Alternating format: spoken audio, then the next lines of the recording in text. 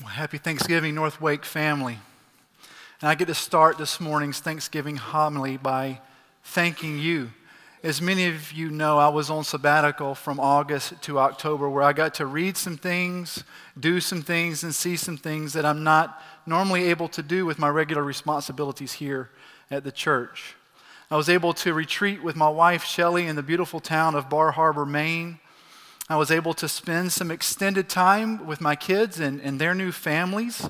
We even found out that we're going to be first-time grandparents. Yeah. Daniel, you're supposed to say I'm not old enough for that, right? You're old enough. I'm old enough? Uh-oh.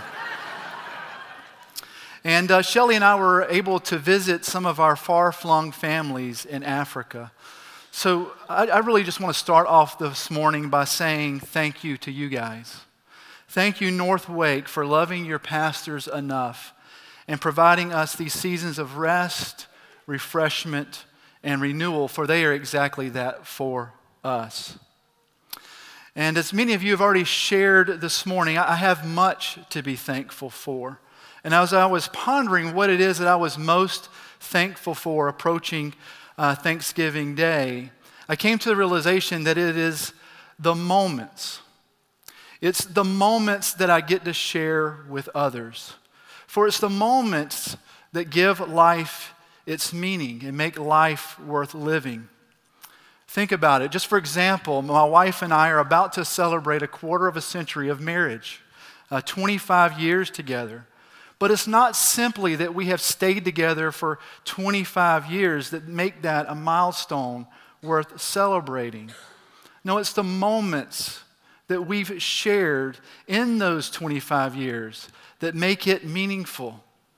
You know, I still remember the moment that I first set eyes on Shelley in the middle of the Gulf of Mexico. I still remember the detailed events of our very first date. I remember taking her to Cafe Vincenzo's for her first nice dinner out. And there's other moments that as I look back over my life, bring me great joy and satisfaction. The moments when I held my kids for the very first time in West Florida Hospital. The moment Christ saved me as I accepted the gospel in that beat-up duplex off of Lake Drive.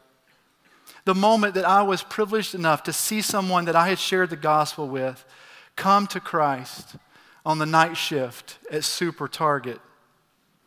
The moment I went on my first mission trip and where I got to hear other believers in India in their native tongue sing praises to God. And I got to get a taste of what heaven was going to be like. It's the moments that we share with others that give life its meaning. Think about your moments.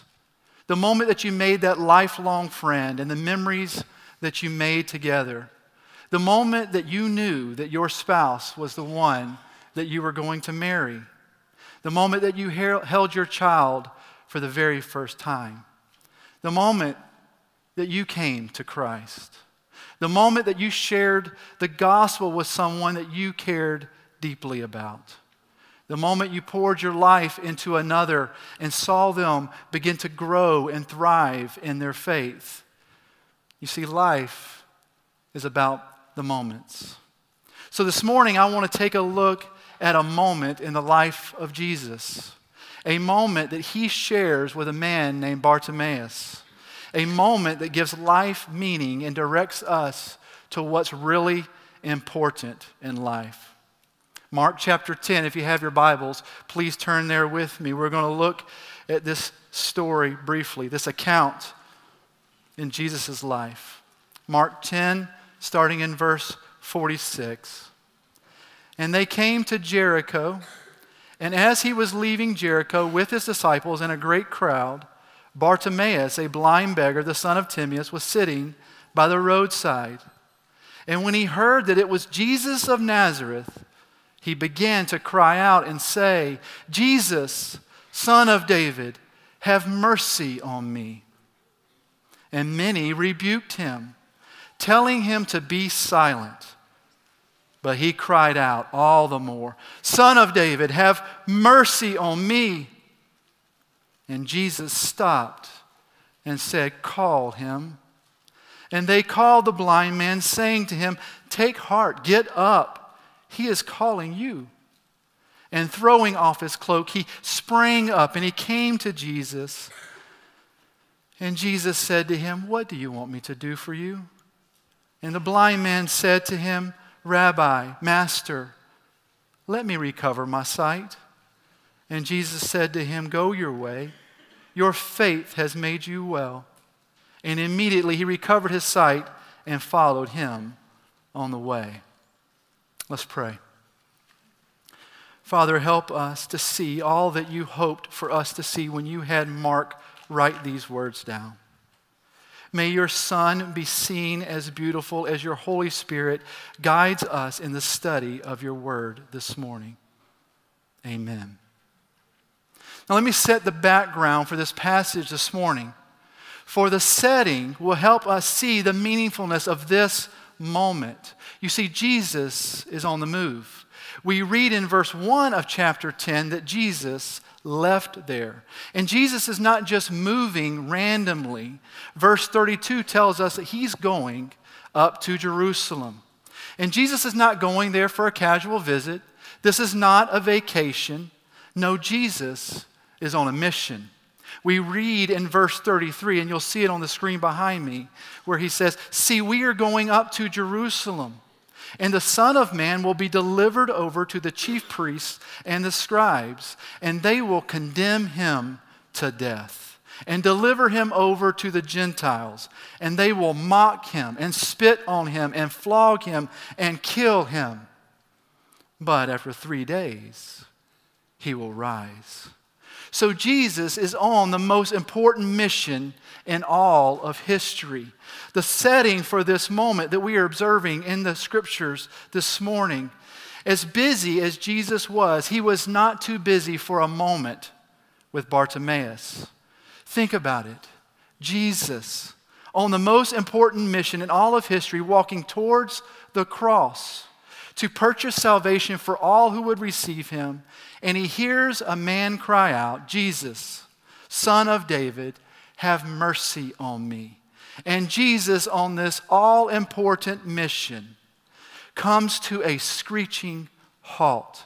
He stops in his tracks and gives this blind beggar, this social outcast, his undivided attention. This is unbelievable. As we read Mark's account, it should astound us. It should amaze us. It should perplex us. For that's exactly what it did to the disciples. The text tells us in verse 48 that many, probably the disciples as well, had rebuked the man for calling out to Jesus. They told him to sit down, to be quiet, to be silent. They were probably saying things like, "Don't you know who this is? This is Jesus. Don't bother him. You're a nobody. He's going to have nothing to do with you. He has more important things to do than to share a moment with you." But the many had misjudged the one, Jesus. Because Jesus stops in his tracks and calls this societal outcast to himself. In shock, the disciples, trying to compose themselves after discouraging the man, began to encourage him. They say things like, "Take heart, cheer up, let's go, get up. Jesus is calling for you." Can you imagine what this man must have been feeling in this moment? And you can see that he understands how important this moment is in the way that he responds. He doesn't just gradually get up and mosey on over to Jesus. No, he springs up. He throws off his jacket and makes a beeline as fast as a blind man can, straight to Jesus. You see, even though Jesus was the most important person to ever have walked the face of the earth, and even though he was on the most important mission in all of history, he was not too busy for this blind beggar. Because Jesus knows that it's moments like this that give life meaning. So the first thing that I think that God wants us to see from this passage this morning is Jesus is never too busy to share moments with us. Jesus is never too busy to share moments with us. When I was growing up, my dad worked very hard. He worked at a local paper plant, and he worked about 70 plus hours on average per week. And he worked even harder when he was around the house. But as being one of his 3 boys, all we had to do was ask him, Dad, can we talk man to man? Dad, can we talk man to man? And he would stop whatever he was doing and give us his full and undivided attention. It was that simple. 1 cry, 7 little words, and my dad would bring everything to a screeching halt for me. In a similar but much more profound way, Jesus stopped everything he was doing when this man cried out his 7 little words, Son of David, have mercy on me. Church, this is Jesus. This is our God. Are you astounded by this as much as I am? That all you and I have to do is cry out to him, and he hears us, and he calls us to himself, and he engages with us. You see, one of the greatest privileges that every follower of Christ has is unhindered access to God himself. All we have to do is cry out to him, and the creator of the universe stops whatever he is doing and gives us his full and undivided attention. And he shares a moment with us. Church, aren't you thankful? Aren't you thankful that Jesus is never too busy to share moments with us? Now, there's a second thing that I think God wants us to see about his Son, and that is that Jesus is never too busy for moments of meeting our needs. You see, as soon as this man had made his way to Jesus, Jesus asked him a very simple question. What do you want me to do for you? The man's need was obvious, but Jesus' simple question gave this blind beggar the opportunity to express his need to Jesus. And in doing so, he placed himself in the gracious, merciful hands of Jesus, whom he believed could heal his infirmity. And as soon as the man had entrusted himself into Jesus' capable hands, he was made well and recovered his sight. You see, Jesus had met his needs. And Jesus is the same with us today. Jesus wants us to come to him with every need we have. He wants to share our pains, our sufferings, our ailments, our needs with him. He listens to each and every one of them and meets them according to his sovereign, merciful, gracious, and loving wisdom. This is why Jesus says, "Come to me, all who labor and are heavy laden, and I will give you rest." Church, aren't you thankful? Aren't you thankful that Jesus is never too busy for moments of meeting our needs? Well, there's one more thing that I think God wants us to see from this passage about Jesus, and that is that Jesus is never too busy for moments of disciple making. You see, Jesus had engaged this man about his faith. Somehow, some way, in this brief interaction, Jesus got to hear of the man's faith. And then there's this little, sometimes overlooked ending to this account. At the end of verse 52, we notice that this man uses his newly restored vision to set his sights on Jesus, to follow him. And as this man followed Jesus, he would have been able to see the gospel lived out. As Jesus completed his all-important mission. You see, Jesus has time for moments where he engages people in their faith. And for those that are willing to follow him, he makes disciples of them. Church, aren't you thankful? Aren't you thankful that Jesus is never too busy for moments of disciple making? I don't know about you, but I am thankful that this is my God. A God who cares enough about me to meet me where I am. A God who will listen to me. A God who wants to know what he can do for me. A God who is never too busy for me. And for this, I am exceedingly grateful. And in this gratefulness, God is asking me to do the same.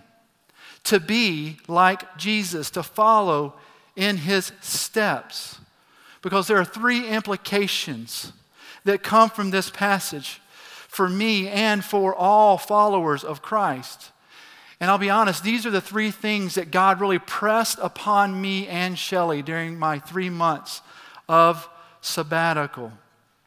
And the first one is, since Jesus is never too busy to share moments with us, we should never be too busy to share moments with him. You see, church, God has been convicting me over my sabbatical that I have forgotten my first love. That love that I had when I was a brand new believer.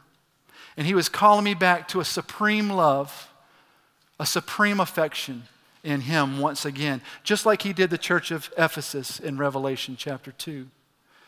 So an application of this first implication, I am making my God time my primary time each and every day. I want to give God the very best part of my day and not the leftovers. He's the most important meeting I have on my schedule each and every day, where I spend meaningful quality and quantity time in his word and prayer. It's amazing that the Father, the Son, and the Spirit invite me into the fellowship that they have experienced for all eternity.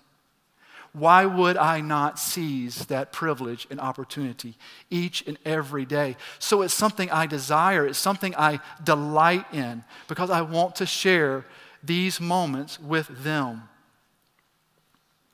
The second implication is that since Jesus is never too busy for moments of meeting our needs, we should never be too busy for moments of meeting the needs of others.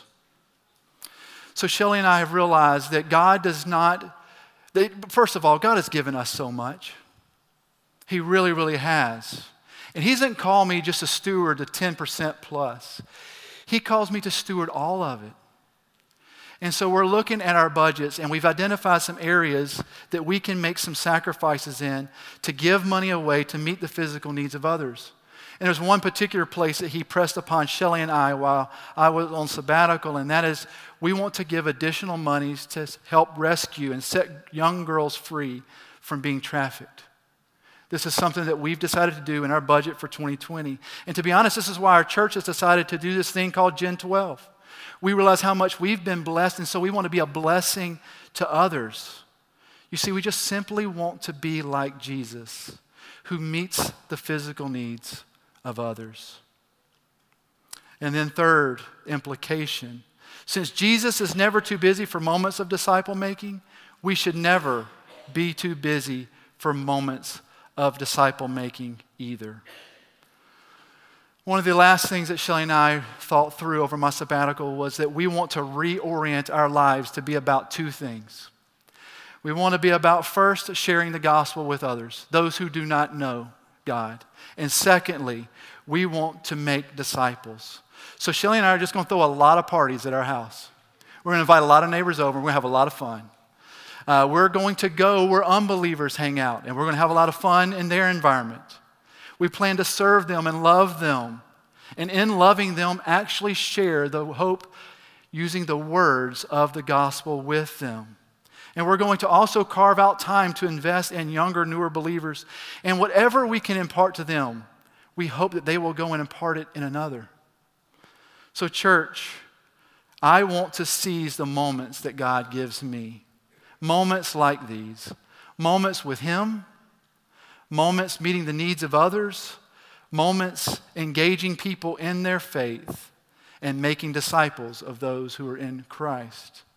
For it is the moments that give life its meaning.